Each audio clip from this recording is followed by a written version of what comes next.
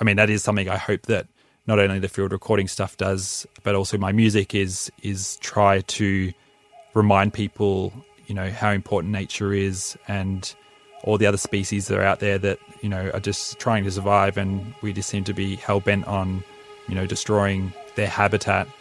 It's just going to come and haunt us, obviously, long term. My name is Lloyd Richards, and this is the second episode of Artbreaker, the show about creativity, the climate crisis, and the art we make in response to it. In this episode, we speak with Tom Day, a prolific musician and producer who's been a generous contributor to the Climactic Collective. I sat down with Tom and learnt about his love for the natural world, how he's able to infuse that emotion into his music, and the effect that can have on his listeners. Enjoy this episode of Artbreaker Season 2 with Tom Day. My name's Tom Day. I'm a music producer from the Mornington Peninsula. So I grew up in a place called Main Ridge. I grew up on a chicken farm and then moved up to the city when I was 18 for university. Stayed up there for 10 years and then moved back down, a few years ago. I think the city was a great place to live, and obviously that's where I needed to be for science and whatnot. But I think I was also missing the open space and, you know, having that direct, like the farm where I lived was kind of neighbouring a national park. So obviously lots of green space around and lots of, you know, untouched kind of nature to kind of immerse yourself in. Yeah, I was missing that. And I think it's made me realise that wherever I go next, I mean, I'm not going to be living down on the peninsula forever, but I think the next chapter of my life will be somewhere with lots of nature around, you know, or even if that means buying a space and re-greening it or replanting it so that it can be returned to a more natural form, because obviously we've decimated a lot of natural landscape over the years.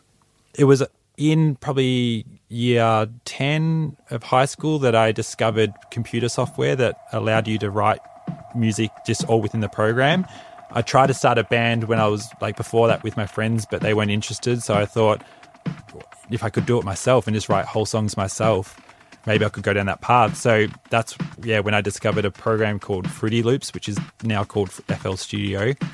And I used that to just write really basic songs. You could, you know, put bass lines in and percussion and, you know, really basic sounds, but you could write a whole song, and that really blew my mind. I went down the more traditional electronic pathway, which was writing dance music, but doing that allowed me to learn the process of production and how to actually put a track together. So yeah, that evolved over time, I suppose.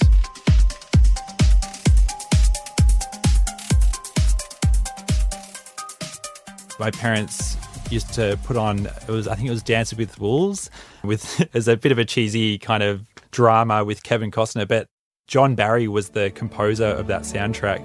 And I still listen to that soundtrack today because John Barry, I think, has been a huge influence on why I actually went down and started writing kind of soundtracky music, is because his chord progressions and the way that his orchestral scores were, you know, written were just so evocative in the emotion that they brought. So, yeah, it was kind of the big blockbuster movies that I grew up with, and then the soundtracks of those movies is what I listened to and always loved, and then used to craft my pathway into music. And it's all about that tingle that builds up your spine as like a song progresses and it slowly builds. Like that's, I think, what I'm chasing with a lot of my music is trying to do that to the listener. But I obviously do it in the songs for myself because I love that feeling. I love connecting to music in a level that sometimes is just hard to describe. But, you know, we probably can't explain it to some degree why we get tingles up our spines, but I feel like it's also an unspoken thing. Would you say there's one specific emotion you're trying to write for? It's not an emotion, but as long as it's introspective, I often get different feedback from the same song. So some people might have a happier connotation to it, makes them feel nostalgic, or they reflect on when they were younger, or some people find it more ominous, or it doesn't really matter to me. As long as they're thinking inward and connecting on a personal level to that specific song that I've written, I think that's what I strive for in every song. So why would you want to to put people in that state? Because I think it can be meditative to the listener. It can help them reflect, and maybe if they're going through a bit of a tough time or even a good time, it can kind of complement that thought process that they might be feeling. It can, I mean, that's what soundtracks do in a movie. They're often scoring an image and a scene, and that's what I would love my music to serve as well, is like it slips into someone's life, into their ears while they're walking around, and maybe offers them a bit of a soundtrack to their own existence. That's amazing. I suppose high school and university, I was still writing kind of traditional dance music. But as I got older, I think I realized that club music and that stuff wasn't exactly what I loved doing. I felt like I was losing connection to music. I liked trying to evoke emotion, but I felt like I couldn't do that as well in like just classic dance music. So around 2009, which was kind of when I started my honours year at uni, I decided just to completely change my sound. And I really wanted to write a sound that I could call my own, or like craft a genre or, you know, a subgenre of music that people could listen to and go, oh, that sounds like a Tom Day song, you know? So this kind of began with obviously slowing down the tempo and focusing more on just melody, chord progression, tones, atmosphere. But also with that came the use of field recording. So I used to source field recordings off the internet, use them as textures. You know, I had some field recordings from places around Melbourne, so tram noises, horse and carriage, you know, iconic Melbourne sounds. Used to start using them in my songs, and that was, you know, the beginnings of the music that I write today. And then that's evolved over time. So then I started recording my own, which was, you know, a case of going and buying a small field recorder, which was just a Zoom H4n, carrying that around in my backpack everywhere with me, just any hike. You know, if I went to the Carlton Gardens, if I went into the Warburton Ranges, or I was back down at where I grew up, I would take that Zoom recorder and just start capturing an imprint of the sounds that I was surrounding myself in when I was going out to those places. I'd get back into my bedroom and write some more music, and I'd start incorporating those sounds. Should we have a little listen to the Flemington song? Sure, yep. So this would have been probably around 2015 or 16. I was living in Flemington, right on the train line, and I used to ride my bike to uni, which was in Parkville, so pretty short ride. One day I was leaving my work from Royal Parade, and I was riding past the Melbourne Zoo, and I had to stop for a train at the train crossing there, and I was on my bike, and my bike, I had a little mount for my Zoom field recorder.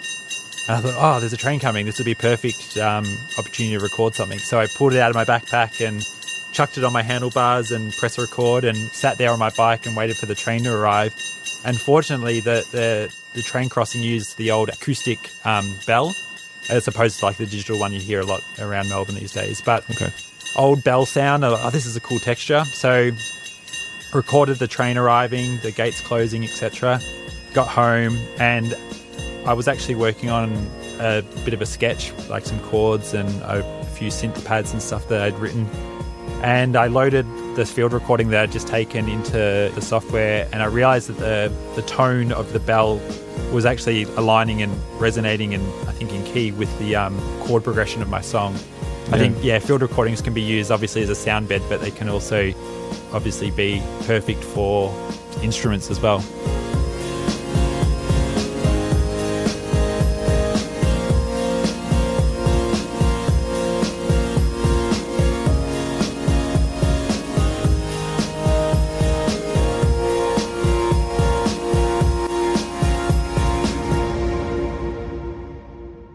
And I think over time, as my sounds become more out there and people can have discovered it, the feedback I get is that people love that use of atmospheric recordings, because it helps them kind of, I suppose it helps with the escapism of when they listen to my music.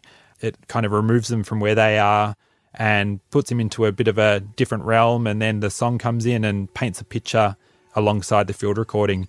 And so that I've really homed in on now. Since moving home, I've invested in the next stage of setup for field recording, which is some decent microphones, some decent preamps, a setup that I can just, put out, record for a couple of hours and have the most accurate kind of recording of that space. And then when someone's listening to it, it's just offering even more detail of what that song might be about and the song that comes along with it.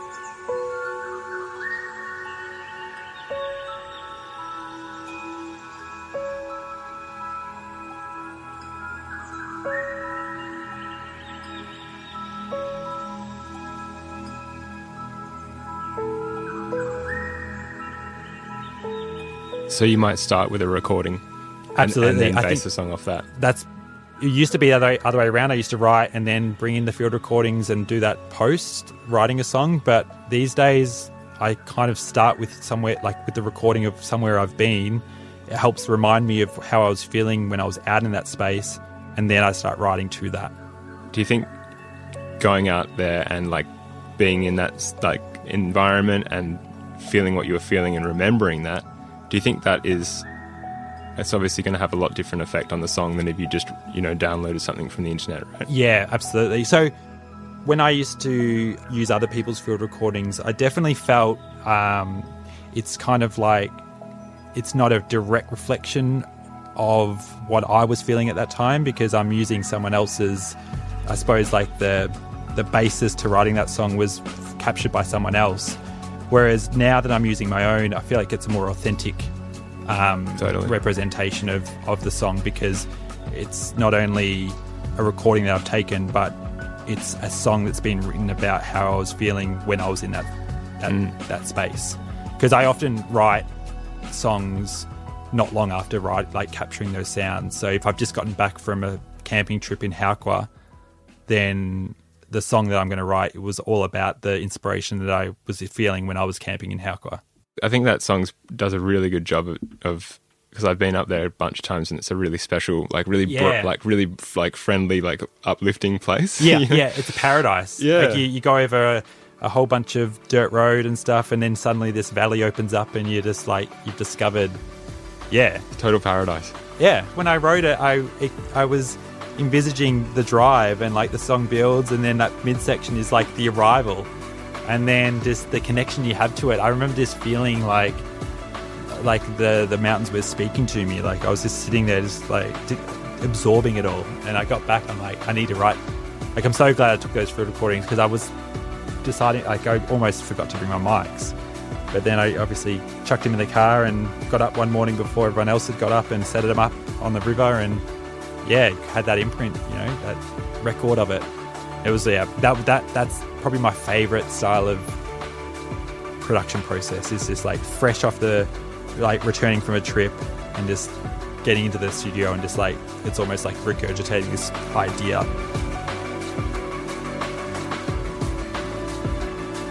So you feel like you've got a good command of that now. Did it take a while to get to that point where you could reflect that emotion? I do feel like I've been lucky. I mean, in terms of my background, not having any musical training, I've obviously just always relied on just that connection of writing, like being able to translate those ideas from my mind and what's whizzing around in my mind onto paper. So I think I've always relied on that. And I think that process does fortunately come pretty naturally to me. The downside of that is that because I don't know what exactly drives that, sometimes I go through absolute droughts of writing. Even with having field recordings and everything out there, sometimes there's just absolutely nothing there to get down. So I go through some frustrating moments where I just feel like I'm really I'm like, oh, give up music, it's all over. Can't write anymore. And then out of nowhere, a track comes and I'm just like, oh, like I didn't even know. Sometimes I listen to my music and I go, I didn't even know where that came from. It's like it is like this kind of this other self that takes over me. And when I do write, I often write really quickly. So like if I have a song, that song's probably been written within a day. Okay. There's never a long drawn out process. There might be like a few ideas that I've started on other projects that I've brought into a final track, but for the most part, I'll go from 0 to 100 in creativity and then back to 0.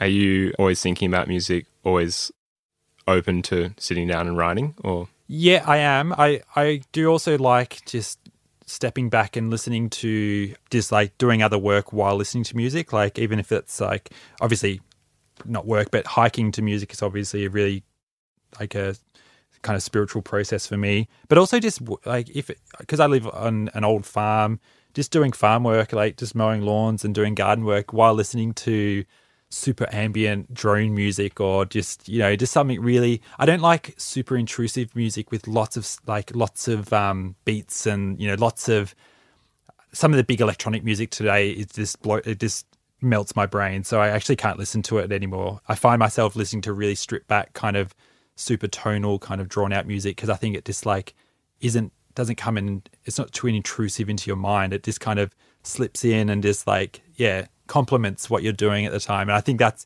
a big driver of what I write now is I try not to go too overboard with, you know, really loud, big stuff. Like I want it just to kind of be there to complement the listener, really. Complete this equation. X plus Y equals Tom Day, the artist. Oh, okay. I'd say field recording. No, probably birdsong. I mean, every track I seem to have some kind of birdsong in my song. So I'll say field recording plus. I don't know. I'm trying to think of one instrument. I suppose. Glockenspiel. Yeah, that is a recurring theme for me. I reckon let's just say field recording plus orchestral inspired instruments. That's a curveball question. So something I've got into recently is kind of taking a step away from just music and actually just focusing purely on the field recording aspect. I think it's a really good way to showcase an area because a lot of people can see video and they can see images and stills, but a good quality field recording can really offer something else for a region or an area because it actually gets people to hear, you know, what that area sounds like.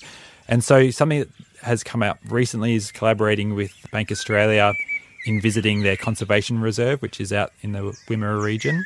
So they wanted me to go out there and just do some videos, some images, and obviously some field recording so that they could offer their customers a way to interact with the conservation reserve, which is owned by its members. So all the bank people who are using the bank also are a part owner of the conservation reserve.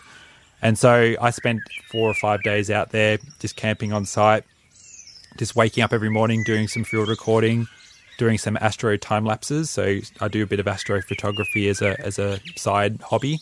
And so we captured some really cool content out at that region. And since then, the bank's actually released a 4-track EP on Spotify, which is actually just the field recordings of the area.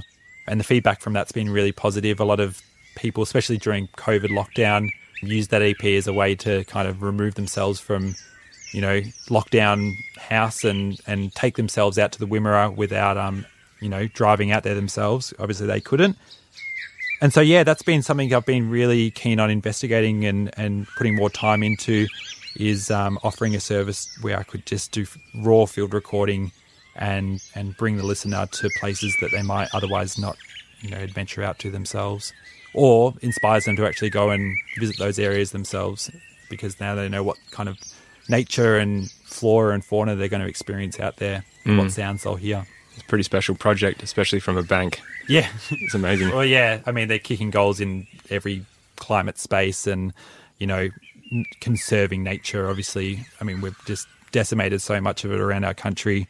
And, I mean, that is something I hope that not only the field recording stuff does, but also my music is try to remind people, you know, how important nature is and all the other species that are out there that, you know, are just trying to survive, and we just seem to be hell-bent on, you know, destroying their habitat.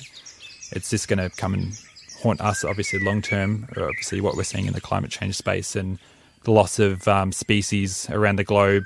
So if we can kind of reconnect ourselves and reconnect with nature instead of looking at it as a resource, but more as a, you know, as something that we're a part of, you know, we might start to mitigate some of these problems that we're in. Yeah, I think your music's really good for a time of balance.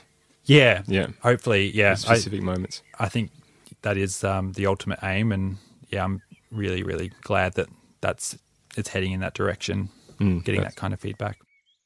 Something that did come out of lockdown, because obviously everyone's stuck at home, couldn't travel more than 5Ks. I connected with a modern classical pianist. He lives over towards the Dandenong region, and he's released a few albums himself. His name's Jake Lowe. We connected just through Instagram, just ran a message and said, let's here's my work. I love your work. Let's if you want to work on something together, let's try and make it happen. And I listened to his stuff, and I loved that modern classical sound where you've got felted upright pianos, and you've got really well recorded pianos with all the clunks and all the mechanics of the piano, and that's what his music is like. And I knew pretty much straight away that there was someone I wanted to collaborate with. So this kind of all happened just pre-lockdown, and then lockdown was announced, and all our plans to meet up and record were pretty much squashed.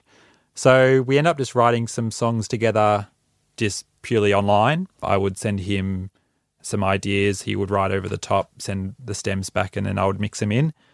And that evolved into, I think, around 5 songs so far. Southerly was our second. Now, Southerly was kind of starting with some stems that he had on his hard drive, and I was playing around with them and realised that these kind of wind sounds that I'd captured actually laid in really perfectly with the cellos and violins that he had recorded. And I did a few kind of, put a few effects plugins on those strings to kind of make them really kind of breathe, almost like wind themselves.